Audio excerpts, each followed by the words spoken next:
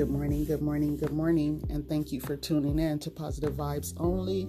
Your host, your girl, the creator, your author, Victoria Woods.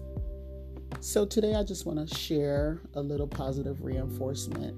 I know there's a lot going on. Trust me, I know there's a lot going on. I have a lot going on as well.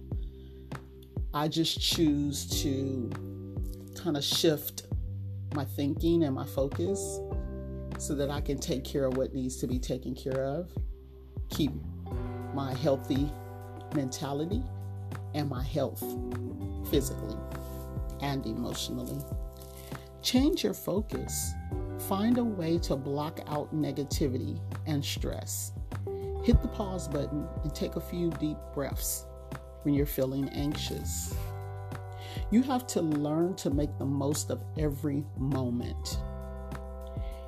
Everything worth doing in life is worth doing well. In other words, if you start a project, finish it to the end. Because if it was worth you doing it, it should be worth you doing it well enough to complete it. Be careful of the company you keep. This is something I've really had to master in this year, in this season, especially as I begin to move forward with what God has placed on my heart, the purpose for which I've always known I had, but finally decided to step out on faith and move forward, faith forward. And if I could tell you the adversaries, the haters, the people who have come out, whether it's with words or you know, it could be on social media. Social media could be a good thing. It could be a bad thing. But sometimes people will attack you because of what they think you have, or, you know, they see God moving in your life, I suppose, and they can't understand in a pandemic why you can smile and why you have so much peace. Well, that's not up for discussion. God knows. Because those same people, you know, often are never around when you're going through. Or if you call them when their lives are fine, they don't want to be bothered until they need you for something.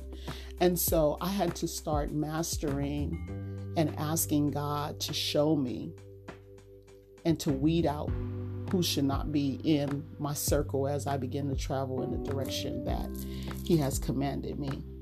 And so He's doing that. And then I had to accept the fact that some of them were people very close to me, you know, or at least I thought were truly my friends. And so I'm fine with that. I'm so at peace because life is so short. In the blink of an eye, things can change. I have seen it time and time again, where one minute someone is fine and the next minute they're gone. And so I'm trying to stay healthy mentally, physically, and emotionally. And sometimes it is others that we allow to impact us in a negative way that ends up being our emotional burden or our physical burden or our mental burden. Those days for me are over. And so I would just remind you to be careful of the company you keep. Learn to shake off the dead weight that's holding you back from all God has for you. It all ties in. Again, these are positive reinforcements. When you do things in the right time, in the right season, and with the right purpose, God will surely bless you. And I heard that in a message from Bishop T.D. Jakes. And he says, it's always the darkest before the dawn. In other words, the trouble always comes before you see the light. Again, I want to encourage you to stay hydrated, stay safe, wear your mask. If you do not have to go out so much, please don't. If you do have to go out, wear your mask. Social distancing of 6 feet is so important. People are not taking this thing seriously, but it's serious. And sometimes people won't take things seriously until it hits them in the same manner. And so, as a closure, I just want to remind you of what I started with. Change your focus. Find a way to block out negativity and stress. Hit the pause button and take deep breaths when you're feeling anxious. And once you calm down, then you could proceed.